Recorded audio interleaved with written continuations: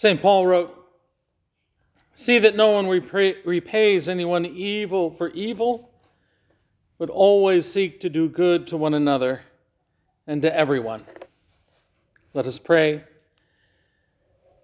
Heavenly Father, we give you thanks and praise for this day and for all the wonderful blessings that you pour down upon us. We thank you for your invitation to each and every one of us individually to be with you this morning in worship. We pray the anointing of your Holy Spirit upon us now. Father, I pray that the words that I share will not be mine, but yours.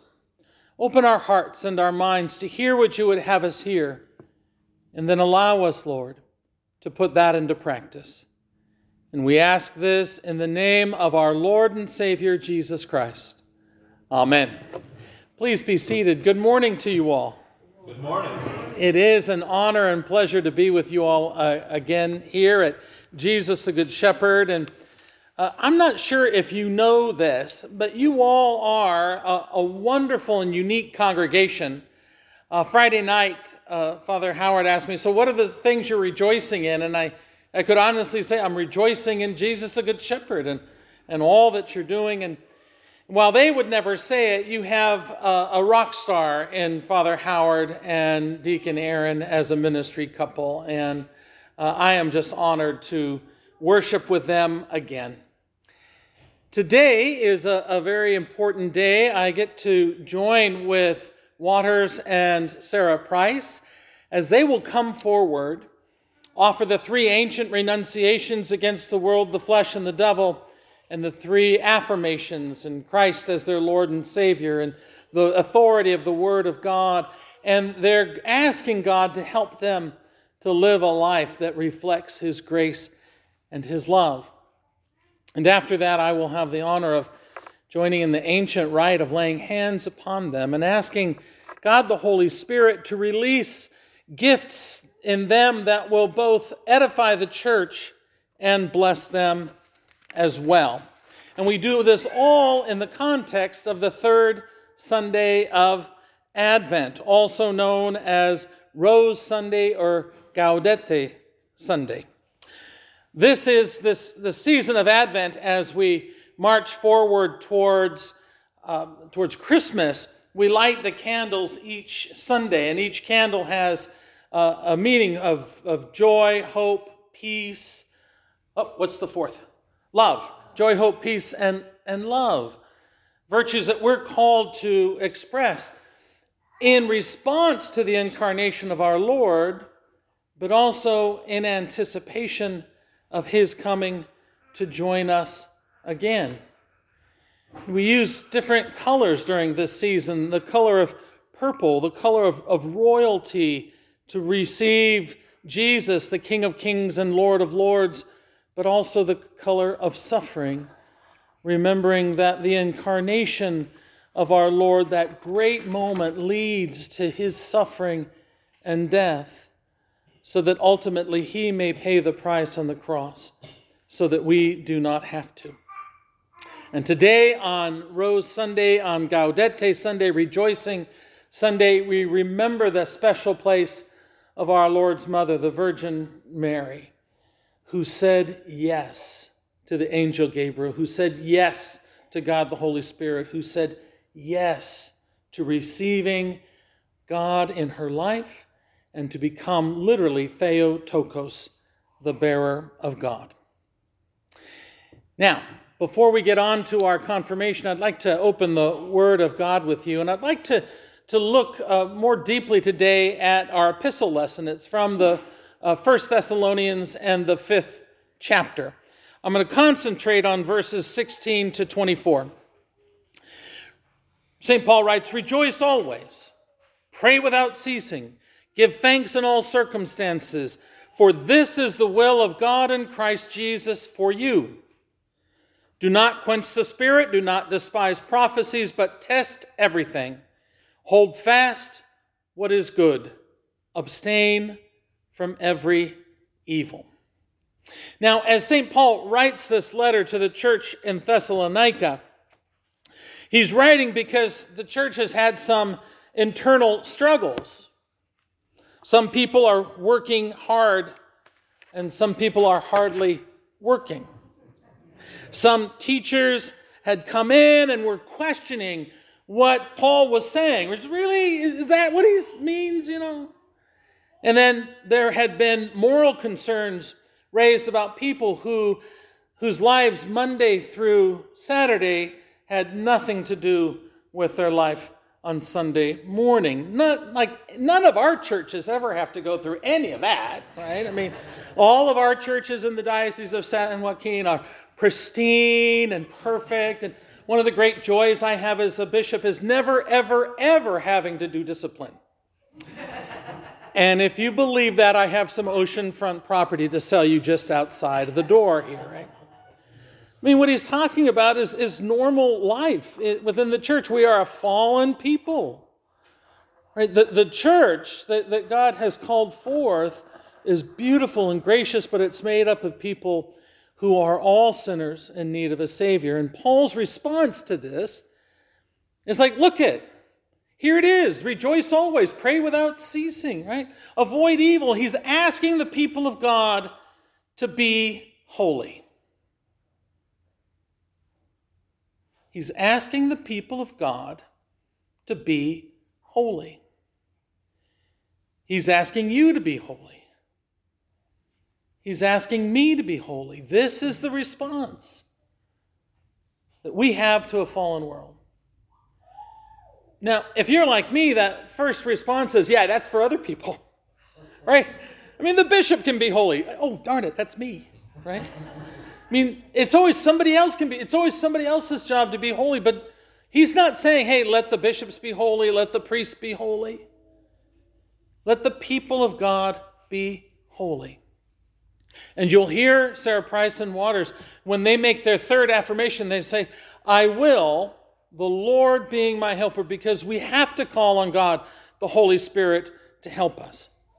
And of course, why does Paul call us forth? Because the Word of God tells us this. Listen to Jesus in the Sermon on the Mount, Matthew chapter 5. You therefore must be perfect just as your heavenly Father is perfect. Why does Jesus say that? Because in Leviticus chapter 19, verse 2, he says, be holy, for I, the Lord your God, am holy. Now, will we ever make it? I don't know. But because we don't know if we'll make it to a place of holiness does not mean we should not try. And it is the journey, the relying on God's grace, that lifts us up and propels us forward. So in this short lesson, St. Paul gives us 3 do's and 3 don'ts. It's pretty straightforward. Do rejoice, do pray, do give thanks. Don't quench the Spirit. Don't despise prophetic utterances. And don't do evil.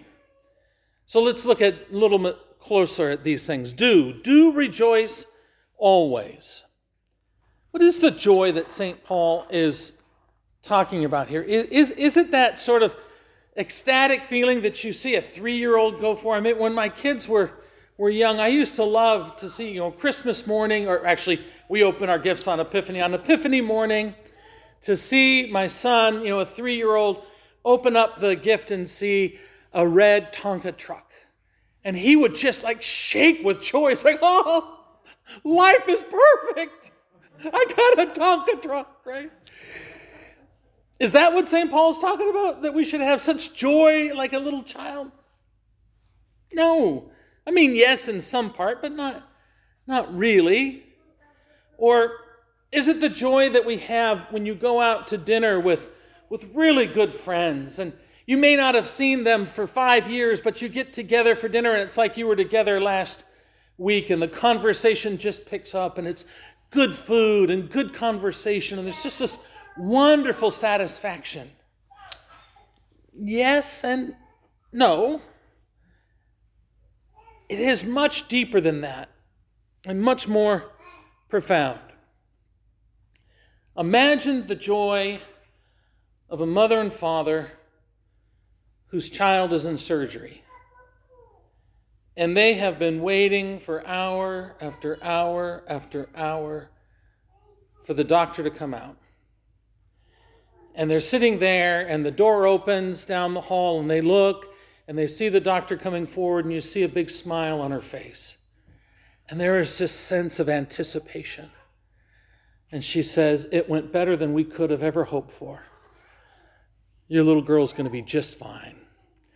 And there is this gratitude, this joy, this relief, all mixed up into one. That's what it means to rejoice always, because Jesus is that doctor who has come down the hallway to say, it's okay. All will be well. All will be well. Jesus' brother, St. James, tells us this in James chapter 1, verse 2. "Count it all joy, my brothers, when you meet trials of various kinds." That St. Paul is saying that it's not this fleeting feeling that we have, but even in the midst of trials and struggles, we're called to rejoice. Not simply as a feeling, but as a determination, as a decision, that even in the midst of this, I am going to rejoice. And if we think of the worst things, right? I mean, how do we rejoice even when we're sorrowful? How do we love even when we're just profoundly angry? And yet God gives us the grace to do this. Think of being at a Requiem Mass. And you gather well, just think of Howard Sr., Father Howard's father, when we gathered here, right? It was a moment of great sadness and sorrow that Howard had died and that we wouldn't see him again, but it was a great joy in knowing that the Lord had called our brother home. Our brother who had recently had Holy Communion and received the body and blood of our Lord and Savior Jesus Christ. There is both joy even in the midst of that sorrow.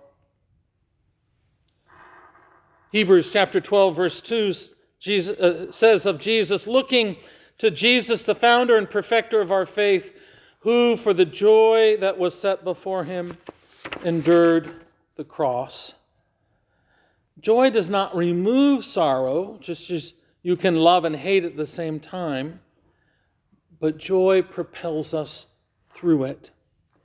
The image that comes to mind for me is it's that anchor that holds the ship tight, even when the seas all around are greatly turbulent. So Paul says, rejoice always. And then he says, pray without ceasing in verse 17. How can we always pray? I think that's easier to understand than always rejoicing, actually. The Catholic apologist Peter Kreeft tells us that prayer can always exist in the subconscious mind, even though it can't always be in the conscious mind.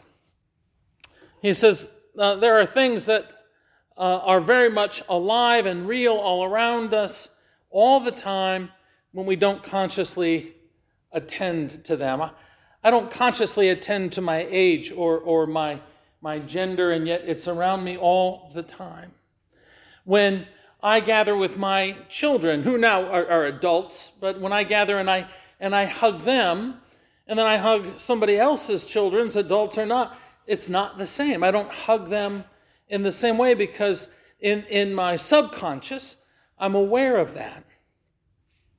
Well, I have a good friend who says, look, if you take the prayer book and you dedicate 6 weeks, and you say, for 6 weeks, I'm going to say the morning office every day, he says, I promise it will change your life.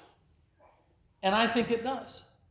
Because when we sit with the Lord, when we begin that process, then the rest of the day, even though we're not consciously praying, we've already gifted it to the Lord. We've already said, take it over.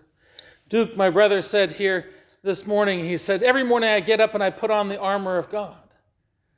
He says, before I get out of bed and I just start there, and it's like, that's how you pray without ceasing. that you just give it over to the Lord. It's not necessarily a conscious prayer all the time, but it is a conscious submission to Him as often as we can. And then he says, give thanks in all circumstances. In all circumstances. St. Paul's dues, giving thanks, is probably the easiest of all. You can give thanks even when you don't feel thankful. I have to do this a lot because I have a really good assistant who has no trouble saying, Bishop, you got that wrong. And and usually there's like a, ooh, thanks. But it's a real thanks. It's like, okay, you just saved me from making a fool of myself, which is super easy for me to do. Like after Father Howard tells me 6 times, don't forget we're going to sing O Come, O Come, Emmanuel. And then what did I do? I forgot to sing O Come, O Come, Emmanuel, right? Raoul's like, nope, Bishop, this is... And so it's a thank you. Thank you for correcting me. Thank you for loving me enough to say, you got this wrong. The Lord does not necessarily command us to feel grateful all the time. But he says, even in the midst of struggles and strife, know this, God can turn everything around. And when we're giving thanks, we are saying that. We're saying, you are the Lord of Lords, the King of Kings. I am your creation. You don't need to say to me, as you said to Job, were you there when I created the heavens and the earth? I know that you love me more than I could ever ask or imagine. So even in the midst of this difficulty, even in the midst of this tragedy, even in the midst of my sin, I will say, thank you, Lord. Thank you for loving me more than I could ever ask or imagine. Again, Peter Kreeft says, it's done when we pray the greatest of all prayers that Jesus prayed himself in the Garden of Gethsemane. Not my will, but yours be done. A holy life requires our action, but it also requires our refusal to act. So St. Paul lays out the 3 do nots. He says, do not quench the Spirit. Now, when he says this, do not quench the Spirit, he's not talking about our spirit. He's talking about the Holy Spirit. We should often quench our spirit, right? But not quench the Holy Spirit. To know that God, the Holy Spirit, is moving and shaking all the time. To ask God to open our hearts and minds to see his hand at work in the world around us. And to say, Lord, make me, as St. Francis did, an instrument of your peace. Where there is hatred, let me sow love. Where there's doubt, faith, despair, hope. When we ask God, the Holy Spirit, to enter into our lives and to use us, which is exactly what we're asking God, the Holy Spirit, to do for Waters and for Sarah Price, knowing that he's already doing that already in their ministries, but we're asking him to open them up even more and for a better way. And yet he says this, test everything, retain what is good. So it's not simply a blind, immature faith saying, oh, listen, God's going to do whatever he's going to do so everything's perfect. It's not that. He says, look at if you think it's the Holy Spirit, test it. Look at the Word of God. Does it match the Word of God? If you hear people saying, oh, the Lord's doing a new thing, you better check up on that. Right? The Lord's doing a new thing. He's letting us, he's given us the science to be able to grow human beings in a petri dish. This is a good thing, right? We better test that. By the way, the answer is no. It's not a good thing. Right? The Lord's given us artificial intelligence. This is a really good thing, right? Maybe we need to test it. Right? There's a word why it's artificial intelligence. I will pray for Waters and Sarah Price for a spirit of wisdom and counsel and might. There is nothing artificial in that, but because it comes from our Lord and Savior Jesus Christ. Again, Jesus says in Matthew chapter 10, "Be wise as serpents and innocent as doves." He says, "Do not despise prophetic utterances." All too often when we think of prophecy, we think of Old Testament prophets who were prophets in every way, but they're always said, look at, repent and return to the Lord, or this is going to happen. These are going to be the consequences of your sin. They're not simply foretelling what's going to happen, but they're saying you can change, right? And so when we have prophetic utterances, it's when we speak the word and will of God. And every time Father Howard gets up and he preaches, he's being a prophet, as long as he's sticking to the Scriptures. And if he stops sticking to the Scriptures, call me, please. Right? And tell him, what are you talking about that for? Stick to the Scriptures. Right? That to get up and to prophesy is the greatest of responsibilities and privileges, to share the Word of God. And we do that individually as, clergy and leading Bible studies. God can use you for the same thing, but he does it for the church as a whole, that we as a church, the one holy Catholic and Apostolic Church, have throughout time said, here is what the word and will of God is.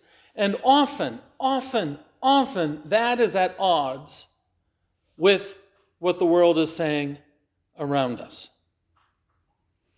Perhaps the best example of that is the church's teaching on sexual morality. Right? The church has always said sex is a beautiful and wonderful thing held within the confines of a marriage between one man and one woman in a lifelong commitment. That it is so powerful that outside of those confines, it can destroy lives, just as it can bring forth life. There are too many times that even we in the church say, wow, that is a hard teaching. And I like all the other things in the teaching of the church that I agree with, but this one, it's a hard one, so I'm just going to ignore that. Well, the Word of God also says you ignore it to your own peril. And when we look at the sea of broken lives, of men and women who didn't understand the grace and charity of sex within its proper bounds, and we just weep. We just weep. We weep for them, but we also weep for the thousands and thousands and thousands and thousands and thousands of children who have been aborted because a man and a woman couldn't withhold their passions. And so, St. Paul writes, do not despise prophetic utterances, but he also writes, abstain from every evil. So that even when we do wrong, even when we doubt that prophetic utterance and we break God's holy rules and commandments, he says, come back here. Kneel before this cross. Ask God for his forgiveness. And you know what he does? He forgives us. And he makes us whole. But he says, go and sin no more. He says, don't just give in to your passions. Don't just listen to the voice of Satan or temptation, which always has a short-term goal and a short-term joy, but long-term pain. Satan says, following the rules of the church, it's just going to put you in some sort of, what is the word? Restrain your freedoms. It's just going to restrain your freedoms. But in actuality, when we listen to the Word of God, when we seek to live good and holy lives, we find ourselves absolutely free because we know who we are in Jesus Christ and we know who we are not. Our identity is clear and we can be bold. As Jesus said in John chapter 8, verse 3, the truth will set you free. And we know ultimately that God has a plan that is greater than everything, that he will create a new heaven and a new earth, as we heard from Isaiah this morning. And as we hear again in the book of Revelation, if you're reading the morning office today, we heard about Satan being cast down, that we know who wins in the end of this great battle. And so let us stay on the side of the angels. Because what God promises, Paul tells us in 1 Corinthians, is what no eye has seen, no ear heard, nor the heart of man imagined, what God has prepared for those who love him. And so in this season of Advent, on this Gaudete rejoicing Sunday, let us once again, with Waters and Sarah Price, renounce the flesh, the world, and the devil, and affirm our Lord and Savior Jesus Christ as our Lord and our Savior. Let us affirm the Word of God as being authoritative and that we live under that authority. And let us affirm the teaching of the faith to be correct and right and honorable, and ask God the Holy Spirit to lead us in that. And then listen to this benediction that St. Paul gives to the people who say yes to these. In verses 23 and 24 of 1 Thessalonians chapter 5, we hear, now may the God of peace himself sanctify you completely, and may your whole spirit and soul and body be kept blameless at the coming of our Lord Jesus Christ, who calls you faithful. He will surely do it. And to that I say, amen.